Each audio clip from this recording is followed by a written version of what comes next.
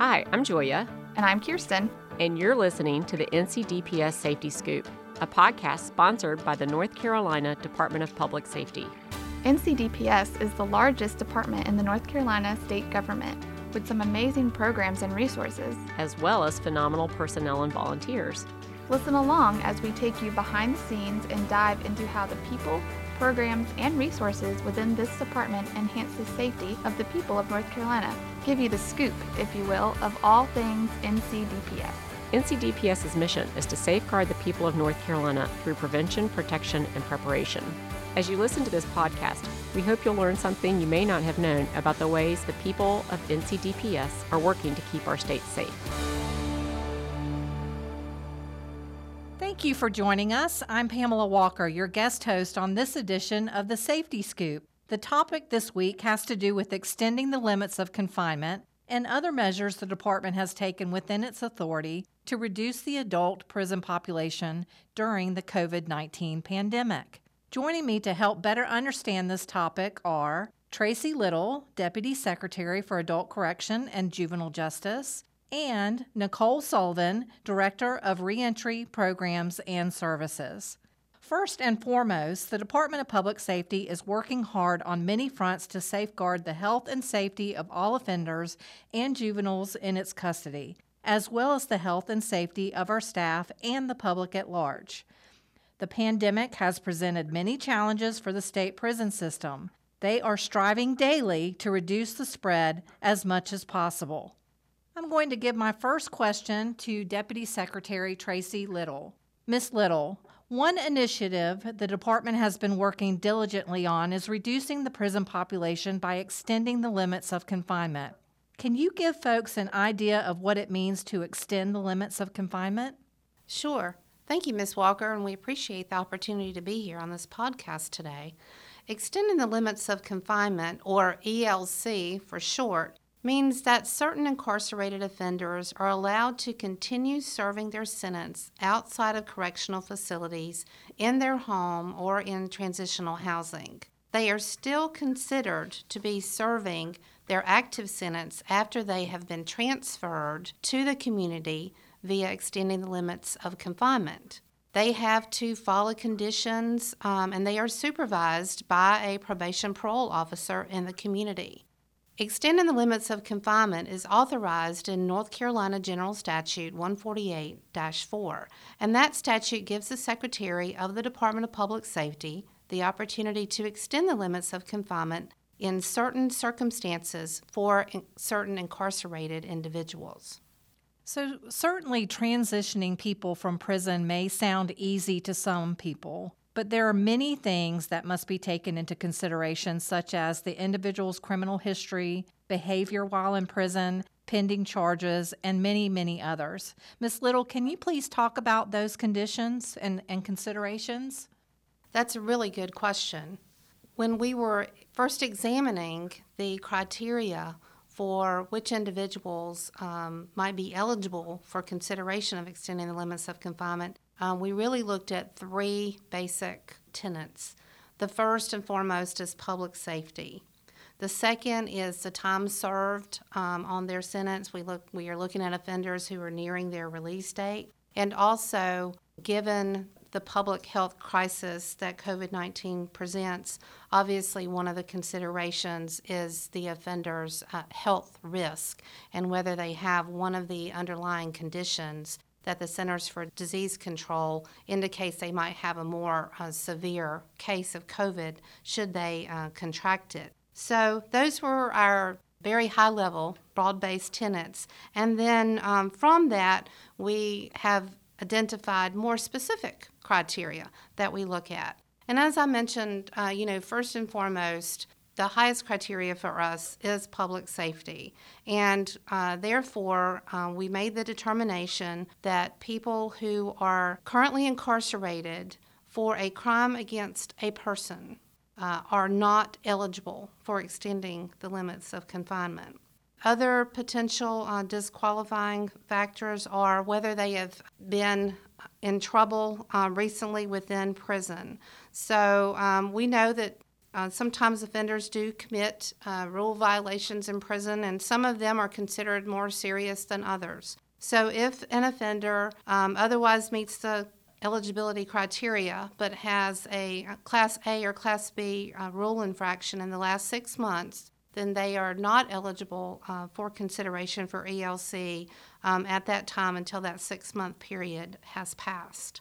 Another factor that is considered is whether an offender is affiliated with a security risk group, which is a terminology that we use within our industry, but folks who are listening today would more readily recognize the term whether there is a gang affiliation. So we do look at that offender status to see if they are affiliated with a security risk group, and if they are, that could disqualify him or her for consideration of ELC. Also, we look at things such as how much longer an offender has to serve on his or her sentence inside the facility, because just from a practical standpoint, if an offender is nearing their release date within a week's time, then because there is quite a number of steps in the review process, more likely than not, an offender is just going to go ahead and transition to the community upon reaching their already scheduled projected release date. That's very helpful. And I also understand that there are some factors that may also delay the transition to ELC. It doesn't automatically disqualify them, but it may just cause a delay. Ms. Sullivan, can you talk more about that, please? Sure, and thank you, Ms. Walker, for having me on the podcast today. So there are factors that potentially could delay an individual's transfer to extended limits. Again, that review by the district attorney's office for those pending charges, there could be a delay there, and getting a response from that office. That could delay someone's transfer. Medical and mental health considerations, again, since we are looking at individuals with underlying health conditions, when we begin to look at what their care would be in the community, there are times and instances where being able to set up the appropriate care for that individual, they go out on ELC, is difficult and takes a while to get that coordinated. Again, in the middle of a global health crisis, sometimes it is difficult to get appointments and get things set up for someone. There are needs for medical equipment. We have numerous individuals who use walkers, who use other types of CPAP machines, other types of durable medical equipment. So getting that lined up so that they have that equipment available to them as they transition out of prison back to the community. And then lastly, just looking at the possibility of if they've had exposure in the prison system, so they are under quarantine or isolation, we certainly want to make sure that they've been medically cleared of those situations before someone would transfer to ELC. Ms. Little, earlier you mentioned that we would not consider someone who was in prison for a certain type of crime. Could you talk a little bit more about that and what crimes just generally that would be a disqualifier? So as I stated earlier, public safety remains first and foremost, along with the health of the offenders and the community. And so as a result of that, the department made a decision to not allow persons who, during their current term of incarceration, are serving a term for a crime against a person. There is a long list of such crimes, but just to give you a few, so it would be, someone who is serving a sentence for murder or assault or manslaughter, robbery, rape, other sexual offenses, and other specific crimes. Ms. Sullivan, if you will, can you tell us how many individuals have been considered so far for extending the limits of confinement? Yes, as of late August, we've reviewed more than 1,100 individuals for ELC. And at this point, nearly 500 have transitioned out of prison on ELC status. But that number does change daily as we review people. And in addition, those who have been transitioned to ELC, they may reach their actual release date, and so they move from extended limits on to community supervision. And so that number does change, but that review process can take some time. And so it is difficult to project exactly how many individuals would be on ELC at any given moment because the review process takes time. There are people transitioning over to PRS, but we continue to review those individuals who meet the criteria and then go through our multiple steps of review, as we've already discussed here in this podcast, the many steps that we go through to consider someone for that transfer. And real quick, just a reminder, or at least let folks know in case they did not know what PRS stands for. PRS is post-release supervision, and so after a term of active incarceration, individuals can have a term of community supervision, which could be 9 or 12 months, depending on their offense. And so individuals who are on ELC will also then have a date that will bring them to start that community term, and that's that post-release supervision term that we're talking about in the community. Okay. Ms. Little, can you talk about how many more people may actually be eligible and potentially transition to extending the limits of confinement, at least as things stand now? As the department began this process back in April of this year, we have on more than one occasion modified and expanded the eligibility criteria.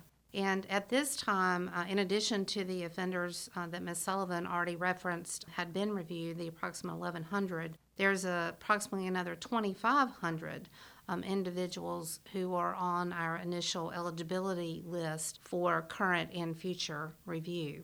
As we've talked about during this podcast, the offenders must meet certain criteria, and we do perform a close review of each and every case that we are considering, such as their crime, their behavior in prison, whether they have pending charges. We look at their medical needs and what type of housing needs they have in the community. And as we've talked a little bit, it is challenging without a global pandemic, in many cases, for folks to reenter the community successfully. And so when you layer on the public health issues that we are dealing with, it really is a case-by-case and offender-by-offender process to ensure that we are looking at all of the factors that need to be considered to maintain public safety, but also to make sure that the offenders have an opportunity to transition successfully in the community during their period of ELC.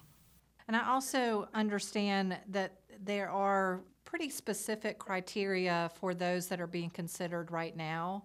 Could you elaborate a little bit more on that? Our current criteria reads like this. And I would encourage anyone who's listening who it may be a little difficult to follow along, but this information is posted on the DPS website, so I would encourage anyone who's listening who wants to make sure that you heard it or wrote it down correctly to please visit our website. So we are considering offenders who are pregnant, those who prior to the pandemic were on home leave with a 2020 or a 2021 release date. Again, those who were prior to the pandemic on work release, that means they were going out in the community and working a job in the public every day prior to that particular program being shut down. Those offenders who have a 2020 or a 2021 release date. So all offenders who are 65 and older who have a release date of 2020, 2021, or 2022. And then the last category is individuals who have a 2020 or a 2021 release date and who have underlying health conditions deemed by the CDC that increase that person's risk of a severe illness from COVID-19.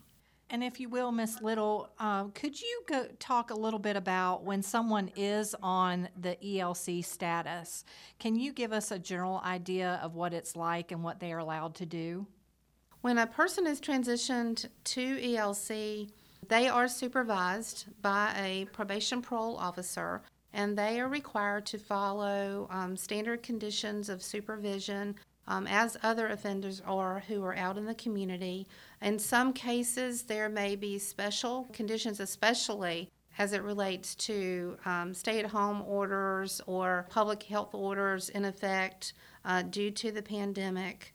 And the probation officer works, directly with the offender and his or her family to try to assess the specific circumstances in a case, and where needed, add additional conditions to ensure that the offender is having an opportunity not only to follow the rules, but to transition successfully back in the community to complete that period of ELC supervision and then transition on to their period of post-release supervision, as is the case for all offenders who are leaving prison.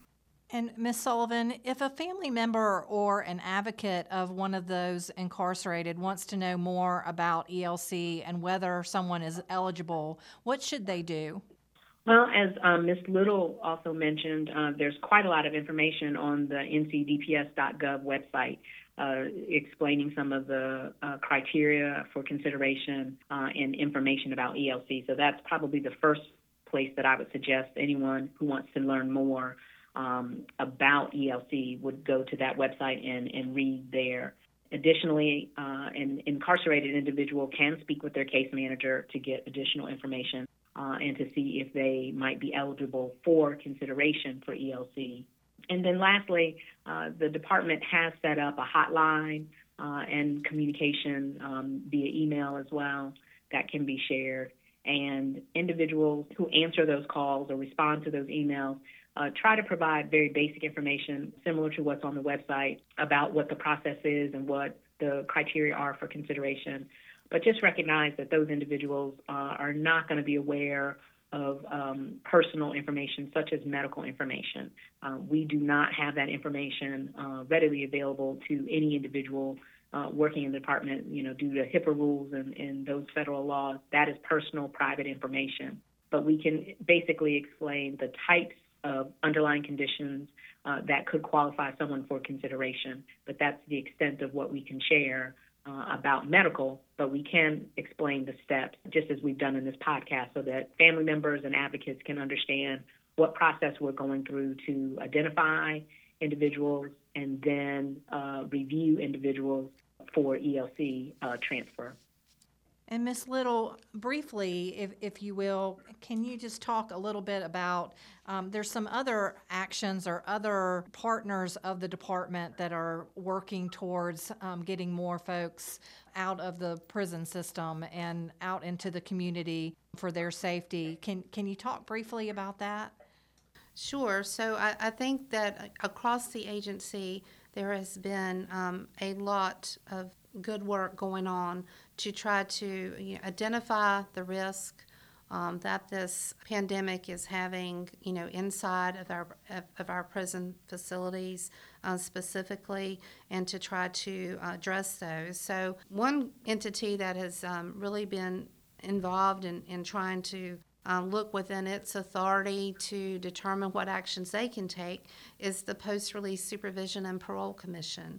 And the commission has undertaken several projects, including looking at some offenders who are currently on MAP programs, and the MAP acronym stands for the Mutual Agreement Parole Program. And that program is for offenders, and it's a pretty small percentage of offenders in the prison system who actually qualify for some type of discretionary parole release due to the sentencing laws that are in effect now. But there is that small group of offenders who are eligible for consideration of programs like MAP. So the Parole Commission has reviewed those cases to see if any of those release dates can be modified if the offender is complying with the requirements of the MAP program. They have also looked at offenders who may have had their period of post-release supervision revoked, and they're examining those cases to determine if any of those offenders can be reinstated back into the community in an appropriate manner. In addition, the Division of Prisons is looking to determine where some offenders can be awarded some discretionary time credits within the Secretary of the Department of Public Safety's authority for the awarding of such credits. They have done so, and as a result of the Division of Prisons review, As of September 1st, nearly 1,300 offenders who otherwise would have been released later in 2020 have been awarded sufficient credit so that they have already been released back into the community. Well, all of this information has been extremely educational to me, and I'm hopeful that it has been to others as well. Are there any other parts or anything that we missed that either one of you want to make sure to bring up? I'd like to add something, Ms. Walker. And Ms. Sullivan may have some additional comments as well. I think it's important for listeners to understand, as it relates to extending limits of confinement, that it is a process, and the fact that some offenders may be initially eligible for consideration does not mean necessarily that all of those offenders will be transitioned to the community. There are multiple steps that have to, take place. We have to review the crimes. We have to see if they have detainers from other jurisdictions. If they have pending charges, we consult with the local district attorney about whether he or she consents to ELC. There are all of the issues that we've mentioned here around medical needs, home plans, making sure that there is a safe and secure residence that an offender can reside in once they're back in the community. So I think it's important that the public, family members, friends, advocates, understand that the department is being very deliberative, and we want to take our time to make sure that the offenders that we review, and if they are ultimately transitioned to the community, that we are doing so in a manner that allows for public safety to be protected, but also allows for the offender to have an opportunity to be successful as they transition back in the middle of this pandemic. And Ms. Walker, I would add exactly to what Ms. Little just said is about the reentry component of this after an individual is identified and goes on that transfer to the community. It's important to think about how to assist that individual to be successful in the community from a reentry standpoint. So that's why we are so deliberative about home plans and medical, but then it's also connecting people to those services. And again, in the middle of a global pandemic, reentry was difficult before the pandemic. It's even more difficult now to identify those resources to get people connected to health care that they need, not only just anything related to COVID, but to those underlying conditions. I mean, those underlying conditions is what helped a person become qualified for ELC.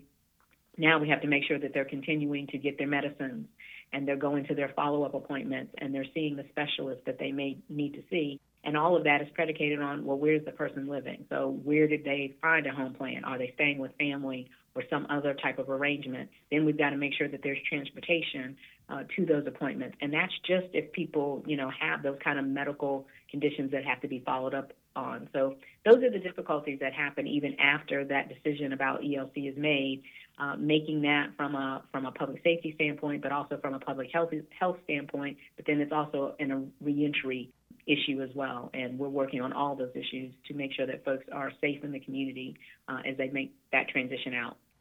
Thank you again, both of you. You both have provided a lot of very useful and important information and helped illustrate how this whole thing works. It's not as easy as everyone thinks.